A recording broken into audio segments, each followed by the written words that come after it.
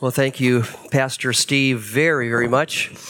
Jody and I feel like we have just been treated like royalty here. I mean, just so kind, so gracious, and have loved this time with you. So glad to see how the Lord is at work here in your church and in this community. It is thrilling. We know this is not the easiest soil, to plant a church and to have it grow here in the Northeast. But look at what God is doing. It's wonderful.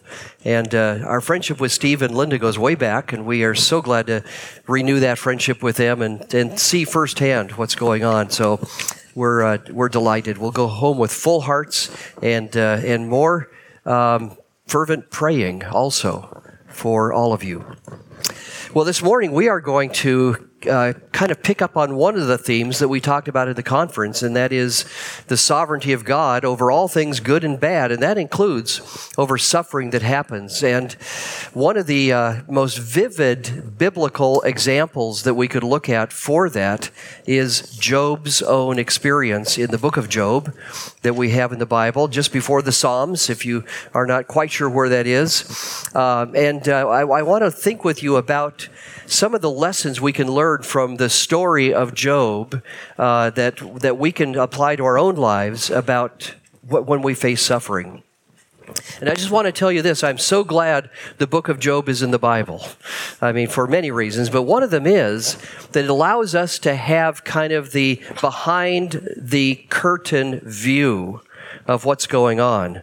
Now, Job himself is in front of the curtain, He really doesn't have the perspective that we're given in the early chapters of Job to understand what's going on. He just faces it, and it was really difficult, as we'll see. But we have the advantage of knowing what's going on behind and the purposes that God has in this, the outcome that will come as a result of it. I mean, that all is given to us, and it's just so helpful to be able to look through this and see lessons that we can learn about suffering from the story of Job. So to begin with, I want us to get a feel for the story itself. Obviously, we cannot read the whole book of Job, but I do want to read parts of it that will help us enter into the story, and I'll kind of summarize what we skip. So to begin with, the longest portion that I'm going to read to you is Job chapters 1 and 2.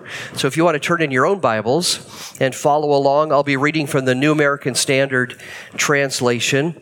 Listen to the story of Job as it begins for us in Job chapters 1 and 2. There was a man in the land of Uz whose name was Job, and that man was blameless, upright, fearing God, and turning away from evil. 7 sons and 3 daughters were born to him. His possessions also were 7,000 sheep, 3,000 camels, 500 yoke of oxen, 500 female donkeys, and very many servants. And that man was the greatest of all the men of the East. His sons used to go out and hold a feast at the house of each one on his day, and they would send and invite their 3 sisters to eat and drink with them. When the days of feasting had completed the cycle, Job would send and consecrate them, rising up early in the morning and offering burnt offerings according to the number of them all. And Job said, "Perhaps my sons have sinned and cursed God in their hearts." Thus Job did continually. Now there was a day when the sons of God came to present themselves before the Lord, and Satan also came among them. And the Lord said to Satan, "From where do you come?" And Satan answered the Lord and said, "From roaming about on the earth and walking around on it." And the Lord said to Satan, "Have you considered my servant Job? For there is no one like him on the earth, a blameless and upright man, fearing God and turning away from evil." Then Satan answered the Lord, "Does Job fear God for nothing? Have you not made a hedge about him and his house and all that he has on every side? You have blessed the work of his hands, and his possessions have increased in the land. But put forth your hand now and touch all that he has. He will surely curse you to your face." Then the Lord said to Satan, "Behold, all that he has is in your power, only do not put forth your hand on him." So Satan departed from the presence of the Lord. Now on the day when his sons and daughters were eating and drinking wine in their oldest brother's house, a messenger came to Job and said, "The oxen were plowing and the donkeys feeding beside them, and the Sabaeans attacked and took them. They also slew the servants with the edge of the sword, and I alone have escaped to tell you." While he was still speaking, another also came and said, "The fire of God fell from heaven and burned the sheep and the servants and consumed them, and I alone have escaped to tell you."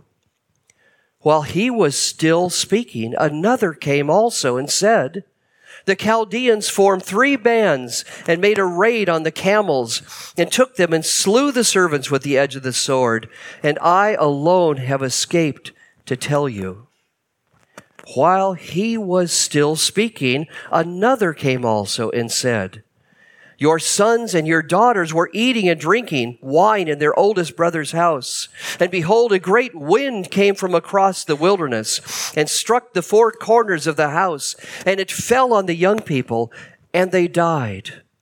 And I alone have escaped to tell you." Then Job rose, tore his robe, and shaved his head, and he fell to the ground and worshipped. He said, "Naked I came from my mother's womb, and naked I shall return there.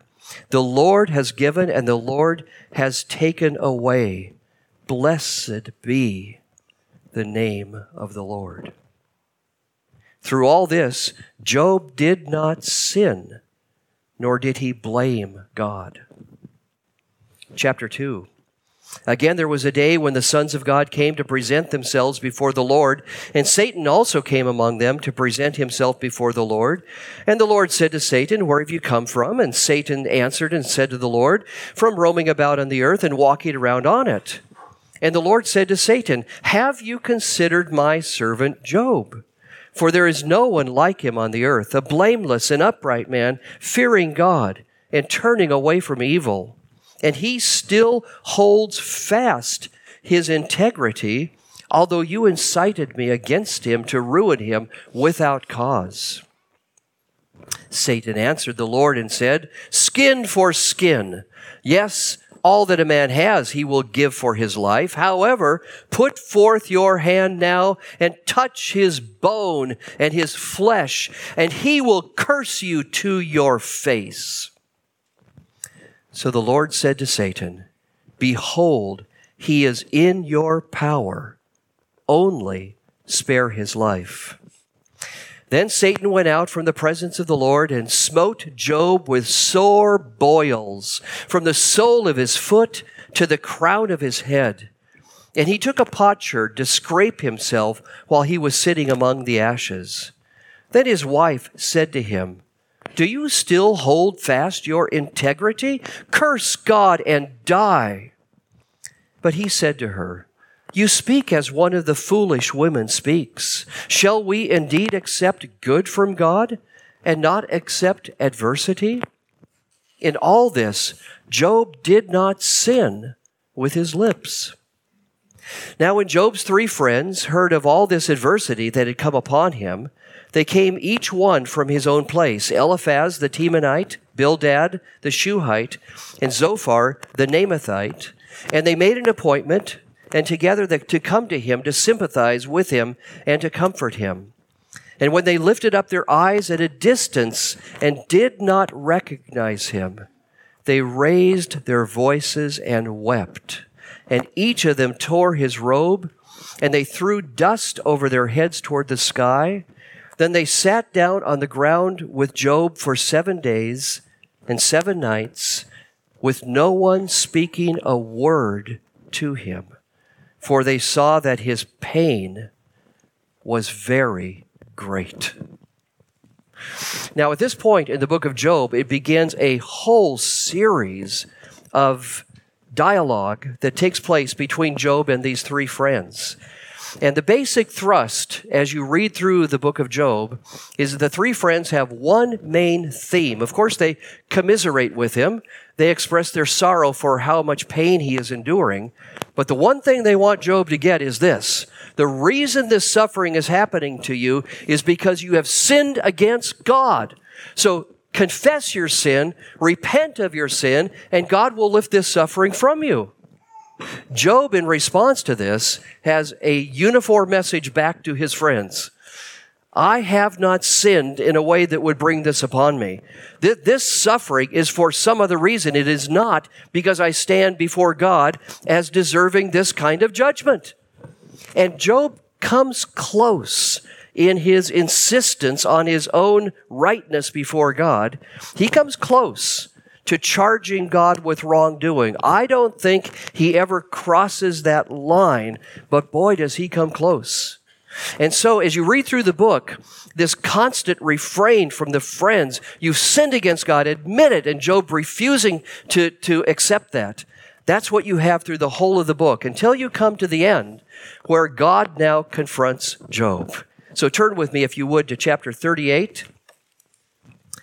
Job chapter 38, where we see the first instance of God coming to Job and helping him begin to understand how he should think about this. So in Job chapter 38, let's look at verses 1 to 7.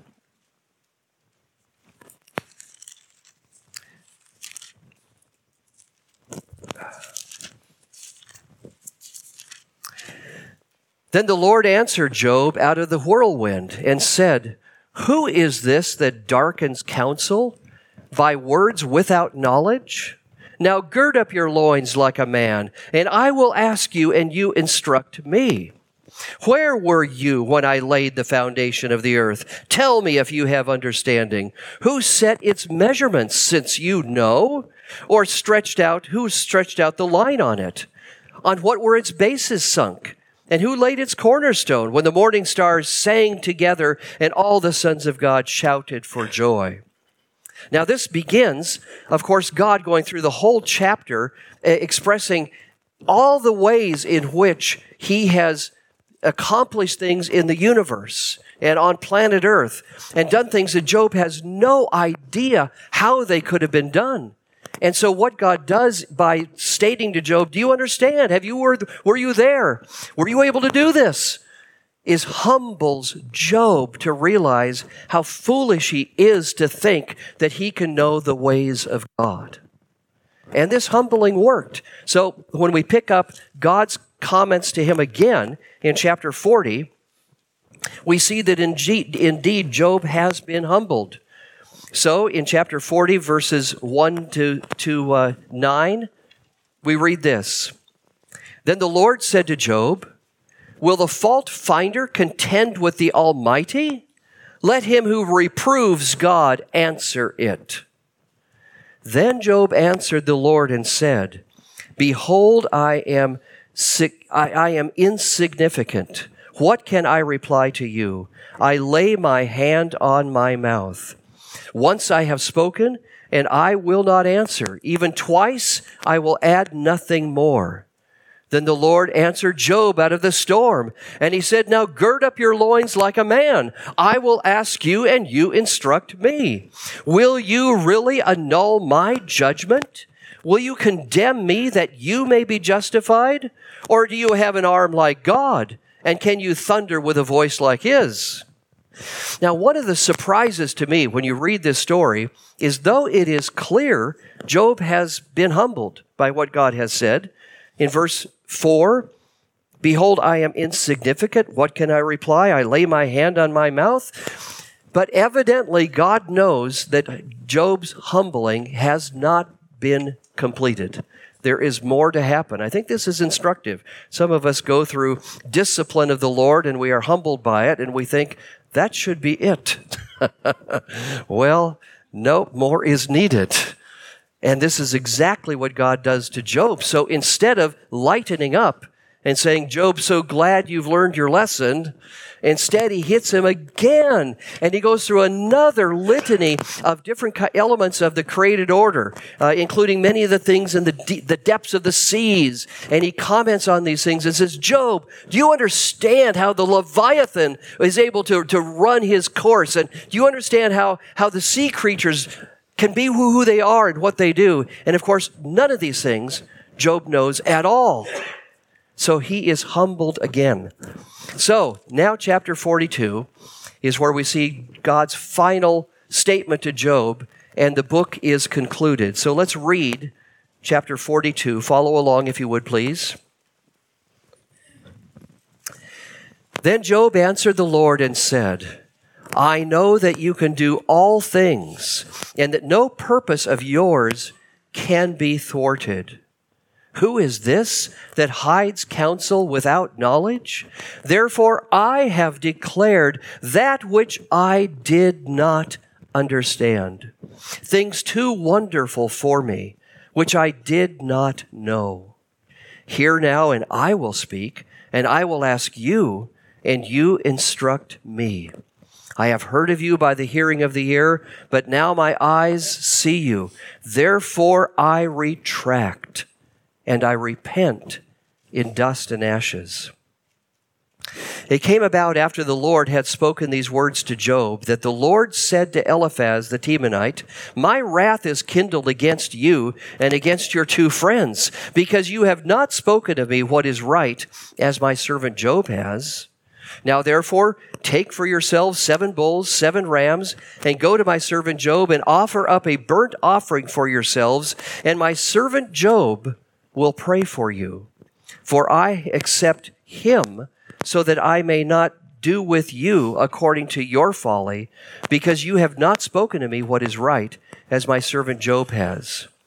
So Eliphaz the Temanite and Bildad the Shuhite and Zophar the Naamathite went and did as the Lord told them, and the Lord accepted Job.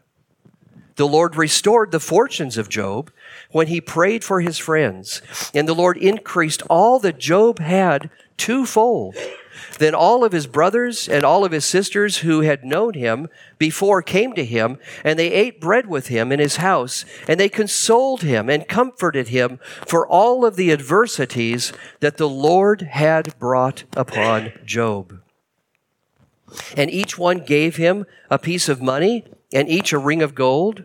And the Lord blessed the latter days of Job more than his beginning. And he had 14,000 sheep and 6,000 camels and 1,000 yoke of oxen, 1,000 female donkeys. He had 7 sons and 3 daughters. He named the first Jemimah, the second Keziah, and the third Keren-happuch.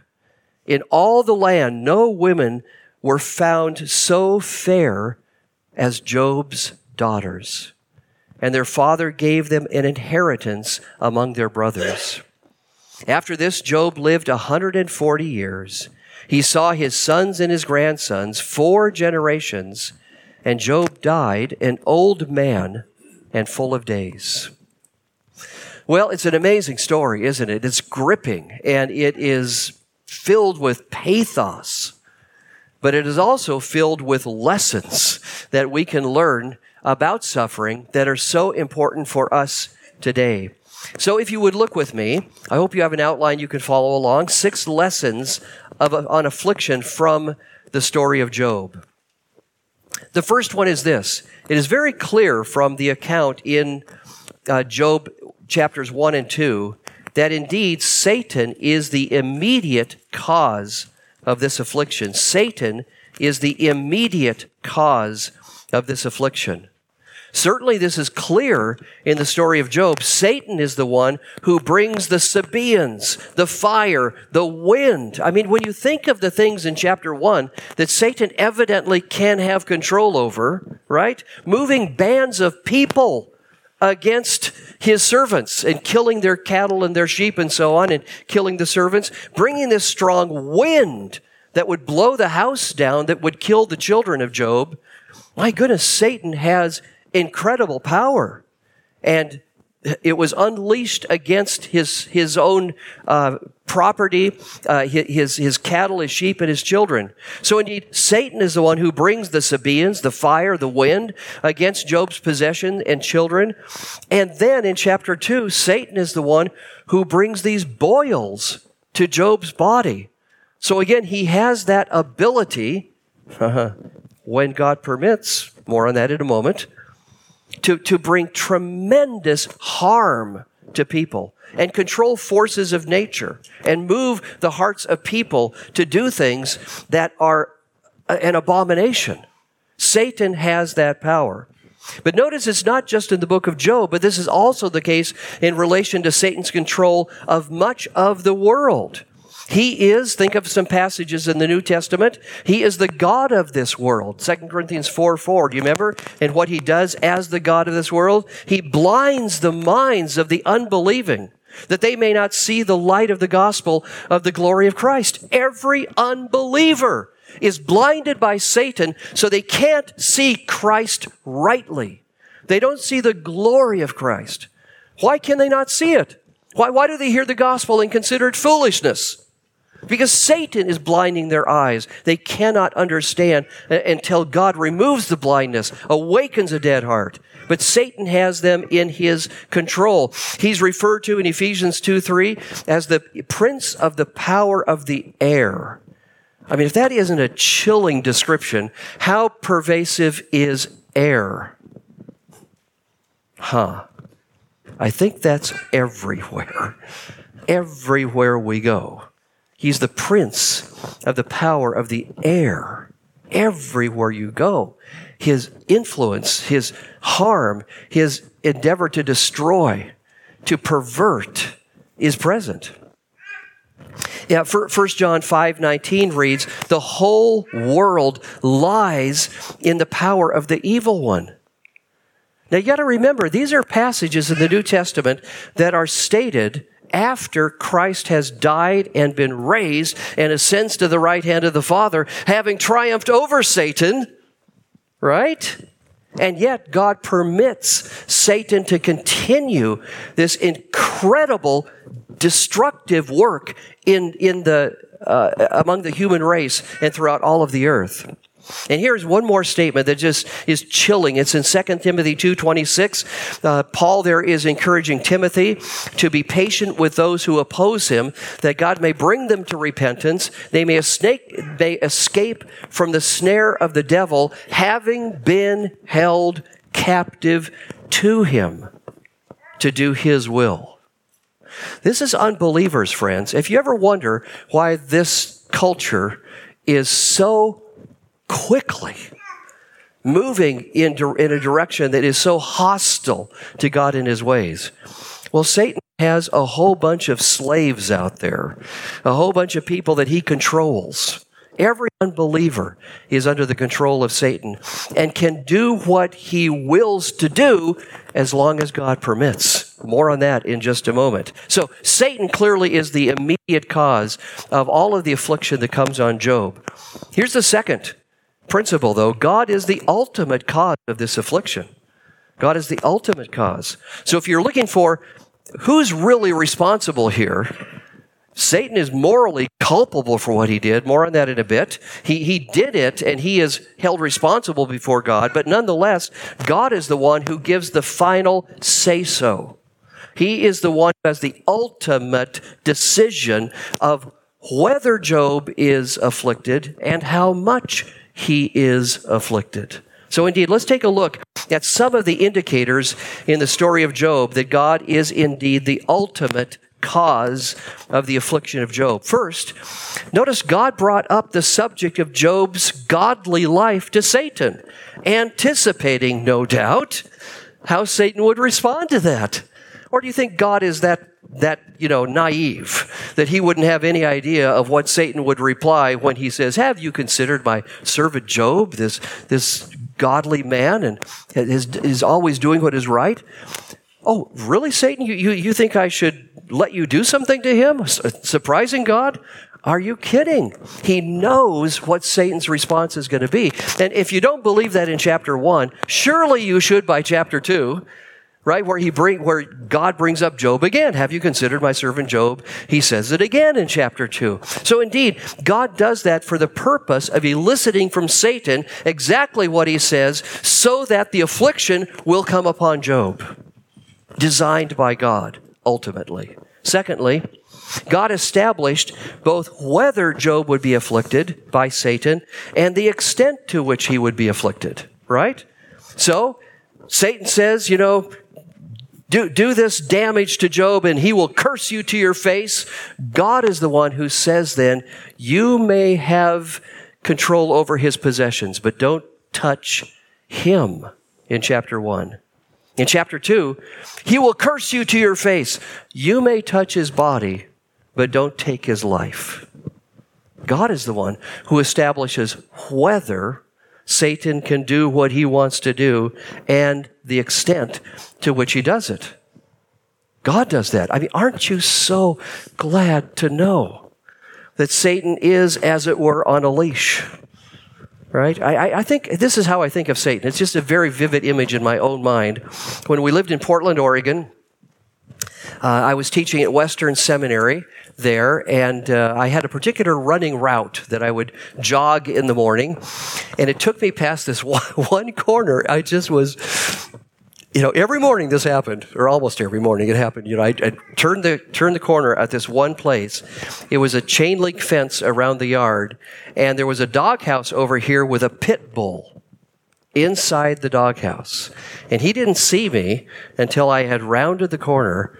But as soon as I rounded the corner, he gets all fiery and he charges out of that doghouse. And just as I'm passing the chain link fence right there, his head, bam, right against the fence. I mean, there's a dent in the fence where this dog's head had hit against it so many times. And I just think, you know what? This is Satan. Not hard to figure that one, right? This is Satan, and this is God, who puts the fence there and says, nope. No, you can't do what you want to do this time. Not on that. But other times, the gate opens. Right? So this is God who is in control. Satan always wants to destroy, always wants to harm, always wants to bring down.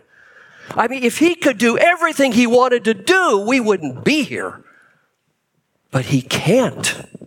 Because God is the one who says whether he can do something and to what extent. Oh my goodness, what hope there is in that.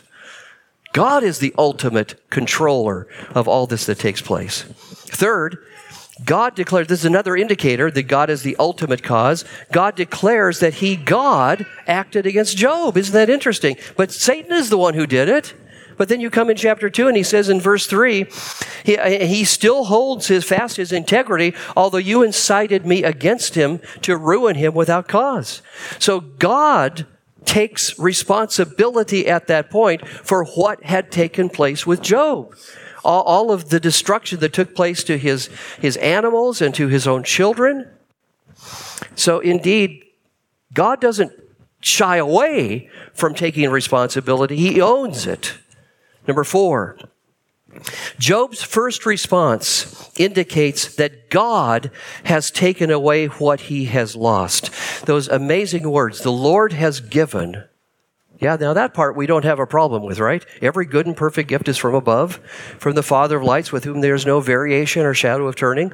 James 1:17. Yeah, we get that. The Lord has given. The Lord has taken away. Blessed be the name of the Lord.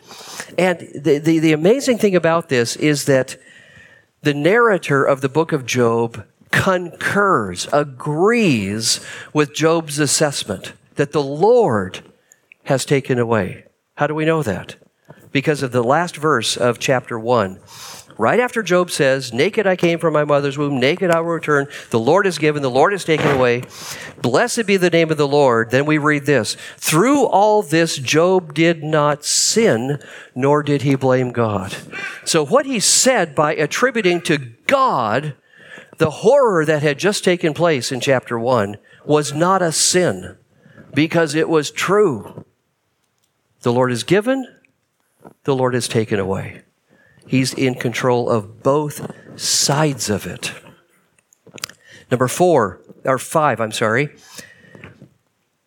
Job's second response indicates that God has brought this adversity to his own life.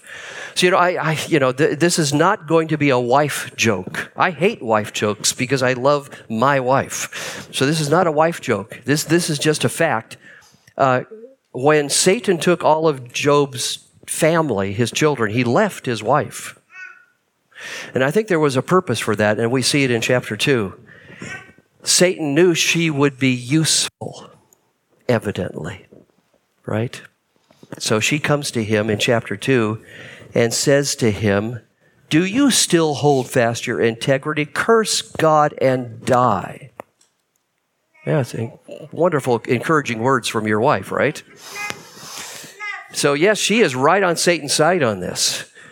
But Job responds in verse 10, "You speak as one of the foolish women speaks. Shall we indeed accept good from God and not accept adversity?" Implied, from God. So indeed, this adversity is from God. Job states it again. And by the way, for those of you who were here over the weekend conference, guess what word that is, adversity? Ra. This word that is used so often in the Old Testament for everything that is horrid. Indeed, the Lord has brought this adversity. And notice, in all this, Job did not sin with his lips. So what he said to her was true. The narrator wants you to know, because you're probably wondering, reading this, is he right about that? I mean, could it be that God is the one who brought this adversity on him? Really? Are you sure? So the narrator wants to make clear, yes, what Job said was right. Number 6, in God's responses to Job, God does not deny responsibility or defend himself to Job saying something like, "Job, why are you pointing your finger toward me? I had nothing to do with your suffering, so don't hold me responsible." I mean, God could have said that, right? But he doesn't. Instead, what does he do? He says, "Job, how do you think you, as a mere mortal human being, can even begin to understand my infinite mind, the ways that I have designed? You need to understand your place, Job. I'm God. You are not. I understand so much more than you ever can. Humble yourself before me." And then finally, number 7, this is the clincher. I mean, you could have just one item on the list, and here it is. It's the last comment of the author of the book of Job, the one who narrates the story of why this affliction has come upon Job. You remember in chapter 42, all his relatives come and commiserate with him for all of the affliction that the Lord had brought upon Job. No mention of Satan. Satan isn't even in the picture there. All the affliction the Lord had brought upon Job. So indeed, this is the book of Job's own assessment, its own understanding, is that God is the ultimate cause of the affliction that has taken place. Okay, moving along. Number 3, because Satan, a morally evil creature, brought about this devastation and does so from only a motive to do harm, it truly is evil. I think this is such an important thing for Christian people to understand. Because in light of the next point, which I'm going to say, that God is in control for good, you might think that evil then is a good. It is not. It is not. There will be no evil in heaven. There was no evil in the original creation. God looked at all that he had made, and behold, it was very good. Evil is horrible. God will judge it. He despises it. He will hold people accountable for all of the evil they do unless they are forgiven through Christ. So indeed, evil is really horrible. So if you have this, something horrible has happened to you, some evil action by another person, and you feel this kind of rage within you for how evil that is appropriate to feel that. But it's not appropriate to stay there. We'll talk about this more. But indeed, we should recognize evil as evil. The Joseph story is helpful, right?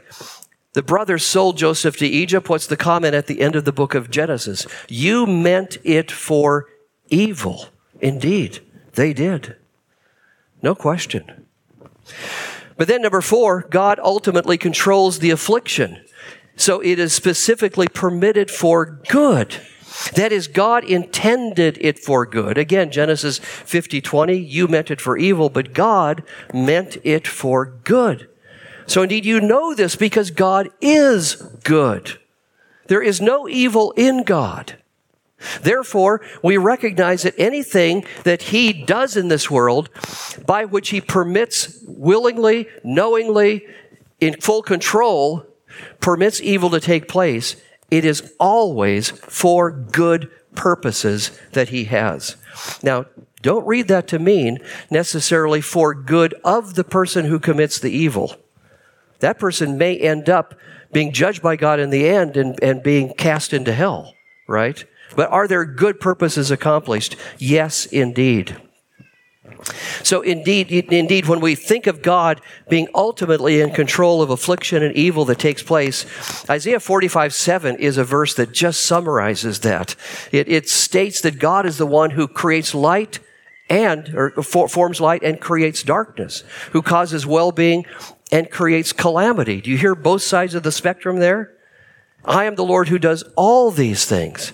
But remember, yes, God is the one who forms light and creates darkness, but He is light, 1 John 1:5, and there is no darkness in Him. How important it is to affirm that. And God is the one who causes well-being and creates calamity, but God does not participate in any kind of wickedness, and there is no evil in Him. Psalm 5:4. So how important it is to see that. Well, so when we cannot comprehend the good and wise purposes of God, they're beyond our ability to see. Here are some things. I'm just going to tick them off for you and just to hope they register with you as important things. Here are some things we should not do when we face affliction. Number 1, we should not curse God for the evil that occurs in our life. Remember Job? Curse God and die, his wife says to him. And what does Job say? Shall we not accept good from the Lord and not accept adversity as well? So indeed, he would not curse God. You should not blame God as if God is morally guilty in regard to the affliction and the suffering over which He exerts complete control. I find this statement really significant in chapter 1, again, verse 22. Notice that the narrator not only says, when Job has just said, the Lord has given, the Lord has taken away, blessed be the name of the Lord. He not only says, through all this, Job did not sin. What else does he say? Nor did he blame God. Listen up. This is really important. There's a distinction here between God as the one who is causally responsible for evil that takes place, ultimately so, but never morally culpable. Right? Never morally guilty. So this is very difficult for us, isn't it? Because we think if he's causally responsible, he ought to be morally culpable. But look here, the Lord took away. In all this, Job did not sin, nor did he blame God. So indeed, he's not morally culpable because what he's doing through this is bringing about good. The one who carried out the evil is the one who is morally culpable. Indeed. We should not doubt God's perfect wisdom, His mighty power, or His abiding love. Now, the reason I mention those three in particular, wisdom, power, and love, is because those three are absolutely essential to trust in if we are going to put faith in God in the midst of our suffering. We have to know that His wisdom has designed what is best. That includes this cancer. That includes this car accident. I mean, all these things that happen, God's wisdom has designed what is best. His power could have prevented it, but His power allowed that to happen, and His power is there available to help you in your need now. And His love He loves you and wants only your best. And hence, this affliction serves your best interest, your growth, your Christ-likeness. You're becoming more of what God calls you to be. Do not neglect. We should not neglect God due to confusion or frustration in the midst of our affliction. If there's ever a time you need to seek Him, it's during that time. Don't turn away from Him. And then absolve. We should not absolve God from ultimate causal responsibility for all that happens in the world, including all affliction, devastation, calamity, and evil. Indeed, God is the one who ultimately is in control of it all. Okay, then what are ways we should respond when we encounter the affliction that comes into our lives? Praise, just like Job did. He bowed down and worshiped. And he said, naked I have come from my mother's womb, and so on. So here is an example from Job to worship the Lord in the midst of our suffering. 1 Thessalonians 5:18 says to accept trials as from the Lord in the midst of them. And Ephesians 5:20 says to thank God for them. So we thank God in them and we thank God for them. Two different prepositions in those two verses. Secondly, we should accept the adversity God brings upon our lives and into the world. We must be humble before Him in the face of that affliction. So again, Job's response to his wife. Shall we accept good from God and not accept adversity? Third, we should examine our hearts to consider whether it might be the case that our own sin has brought this affliction as divine discipline. If so, we should repent. If not, examine what lessons the Lord has for you through the affliction. It's not wrong to ask the question, given this affliction that has come, is this due to some sin in my life that the Lord wants to make me aware of? So Job's friends were not wrong to raise the issue of, Job, have you sinned? Where they were wrong is to insist that's the only reason there can be for this affliction that has come to you, is because you have sinned and you won't admit it. So indeed, but we should pray about that. And then fourth, pray and enlist. We should pray earnestly, seeking God's merciful deliverance out of affliction. But if God's answer is no, we should enlist the lasting afflictions of our lives for the good and wise purposes God has in and through and not apart from those afflictions. So you think of Paul in 2 Corinthians 12 praying 3 times for the thorn in the flesh to be removed. 3 times indicates, number 1, persistent praying. He goes back and again and again. It also indicates, secondly, accepting no as the answer. And so Paul learns His grace is sufficient for me. His power is made known in my weakness. Therefore, I will revel in the afflictions God brings, this thorn in the flesh. So indeed, pray, but then enlist. Relieve. We should seek to relieve the suffering of others. Job's friends' instincts were right to come and comfort their brother, their friend Job. The problem is how they did it. Not the best, but they were right to want to do that. Forgive. When wronged, we should forgive those who sinned against us. I think this is one of the most pathos-rich parts of the entire story. You can pass over and not notice it. The only way God would forgive the 3 friends of Job was if Job prayed for them. If Job prayed for them. So indeed, Job, you got to let it go. I know you're angry at them. I know you're bitter because they falsely accused you. But listen, you've got to forgive them. Pray for them. And he did. So forgive other people. And trust. We should entrust to God the certain judgment and justice that He will bring about. Be like Jesus, who while suffering uttered no threats, but kept entrusting Himself to Him who judges righteously. We should remember that Christ has endured the greatest affliction possible. All the sin, guilt, pain, suffering of the world, and even more, God's full wrath against Him for our sin.